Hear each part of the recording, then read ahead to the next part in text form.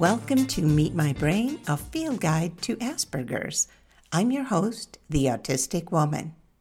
This episode is about body language. It's well known, and in fact, it's been proven and validated for decades that autistics can't read body language due to their inability to recognize emotion. We lack a theory of mind. Wait, what? Let's see how this happened. So, what is body language? It's defined as a type of nonverbal communication in which physical behaviors, as opposed to words, are used to express or convey the information. And so this includes facial expressions, body posture, gestures, eye movement, touch, and the use of space. Now, you might have heard that 93% of communication is nonverbal. Well, that statistic comes from a 1967 study. A researcher asked participants to listen to 3 different voices say one word, maybe. Yes, just one word, maybe. Does that give you faith in the research? At the time, the media misunderstood the study and spread this 93% idea. The researchers wrote another paper to clarify that this conclusion had been misinterpreted. I don't know about you, but I still hear it to this day. Contemporary research debunks the idea that there is a specific percent of communication that is nonverbal versus verbal. Traditional thinking is that autistics don't understand nonverbal communication. Nearly everyone's body language reveals emotion, and recognizing it is necessary for two-directional communication. Charles Darwin postulated that emotion recognition is an evolutionary process for survival. Where did the idea come from that autistics have problems recognizing emotion in others? There's an old test called the Revised Eyes Test that's been used to evaluate a person's theory of mind or their ability to recognize emotion. And it works like this. The test taker looks at a series of black and white photos of a person's eyes. Then there are multiple choice answers to pick an emotion that matches the emotion they think it is in the photo. The test has been used in diagnosing autism spectrum disorder. Is the test reliable? Can emotion recognition be accurately tested using black and white pictures of eyes? Communication is complex. It involves the words used, the tone of voice, facial expressions, body movements, and more. What if a person isn't feeling well? I know that would affect my communication. Finally, there is new research, and it shows that non-autistics have trouble reading autistic body language. So what's going on? Does no one understand body language? Let's look at that. Social interactions are bidirectional, a fact that was overlooked in early research. We now know that autistics and non-autistics understand emotions. We know what it is to feel happy, sad, fearful, etc. So is there a contradiction? If both neurotypicals and autistics recognize emotion, how did science get it so wrong? What were the studies missing? The studies overlooked that communication is not just about emotion recognition. Communication also involves emotion expression. We recognize emotion and we feel emotion. Neurotypicals and autistics express it differently. Our differences are in how we show or otherwise express our emotions. Our body language is different. Now, to me, that feels so much better. The theory of mind premise has always bothered me. I recognize emotions in others, and I've learned to understand expression for the most part. This theory seems to imply that autistics aren't able to read a person's mind in order to communicate. If theory of mind is true, then neurotypicals can read our minds, which makes them better communicators. Is effective communication about reading minds? So how about a conversation like this? A daughter comes home and talks to her dad. "Hey, Dad, I just found out I'm autistic." The father says, "Why does anyone think you're autistic?" The daughter says, "I can't read minds." There's silence. "Well, Dad, I can read your mind right now, so maybe I'm not autistic." Okay, hopefully you get sarcasm. So let's get back to it. In my opinion, many autistics can read body language of both autistics and non-autistics. One way we do this is by watching people and learning what their body language means. I think neurotypicals do it that way too, by observing other neurotypicals. We know that every person has their own version of body language. So there are times when autistics and neurotypicals get it wrong. Many of us work hard to adapt to typical body language. We have to in order to survive. So maybe Darwin was right. Learning, interpreting, and even mimicking neurotypical body language uses a lot of energy. Mind reading seems impossible. We know from experience that neurotypicals expect certain behaviors from us and that we don't always meet those.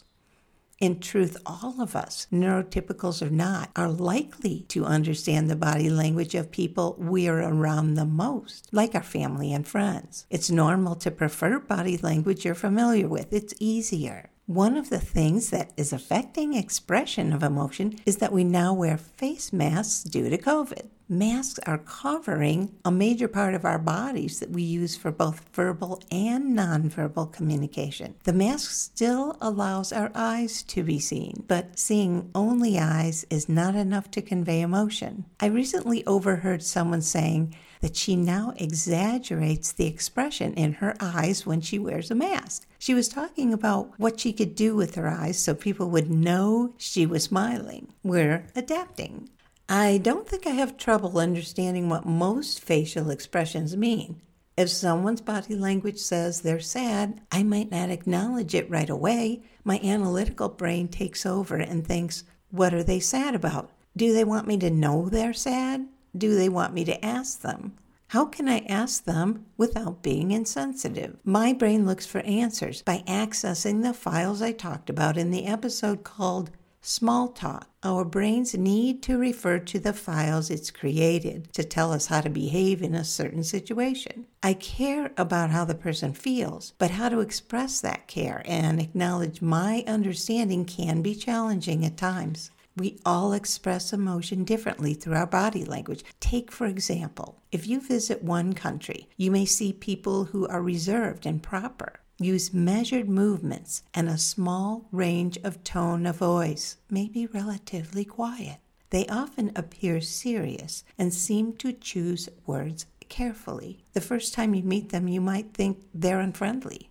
Now, in a different country, the people are very expressive. When they talk, it's like music. Their voices go up and down the scale.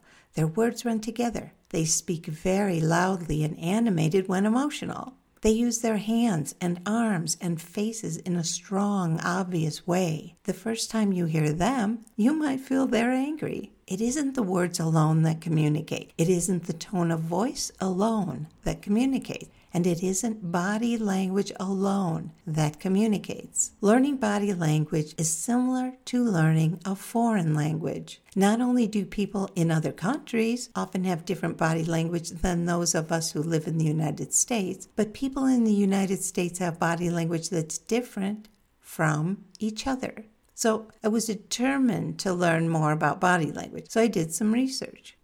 Books I'd read just didn't cut it. So I found a YouTube channel called The Behavior Panel. It's actually quite fascinating. The panel has 4 experts in body language. 2 of them served in the military as interrogators. All 4 are recognized as the best in their field. The videos on YouTube consist of a clip of an interview, usually less than a minute, of someone famous, often involving a murder. After watching the video, each member of the panel gives their observations and opinions about the person's body language. It was interesting to see how they analyze body language. They can determine a person's emotions, motives, and truthfulness by things such as how the eyebrows move, whether there are lines across the forehead, and even what it means when someone licks their lips during a conversation. I think most neurotypicals don't have this level of understanding of body language. These are experts who have extensive training. What a concept! It takes extensive training to read body language. In one video, the panel analyzed an interview of Burke Ramsey done a number of years ago by Dr. Phil. For background, Burke Ramsey is the brother of JonBenét Ramsey, a little girl who was killed in her home during the night. There were years of investigation, but no arrest. The parents, as well as Burke, who was 9 years old at the time, were all suspected at various times. To this day, it remains a mystery. I first saw the Dr. Phil interview of Burke before I knew I'm autistic. I remember thinking as I watched it, oh, he's innocent. No, he's definitely guilty. No, he didn't do it. Watching his facial expressions seemed confusing. This time, it took me only a few minutes to realize he most likely is autistic. Now, I can't diagnose him, and I don't want to mischaracterize him. For the purpose of this episode, let's assume by way of example that he is autistic. In my opinion, it takes someone autistic to fully understand the behavior of another autistic. I guess we have a theory of mind. Not everything, of course, because we're all different, but some of the big ones, for example, like eye contact. Eye contact is a sensory experience, and we know how it affects us. We know the why from having lived it.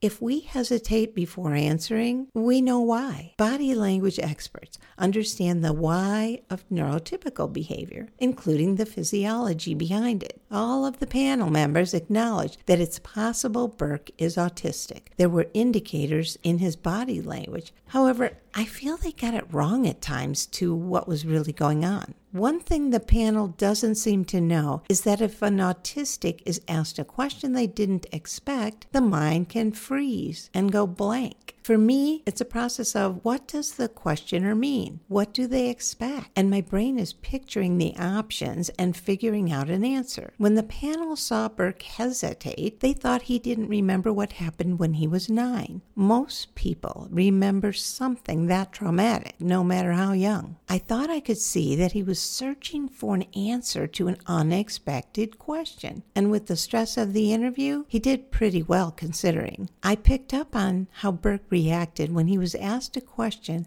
that he was taking literally. For example, if someone were to ask me, what's your best guess about who ate the last piece of cake? I know I'll hesitate, and I know I'll have a strange look on my face. My visual brain gets activated. Do they want me to guess?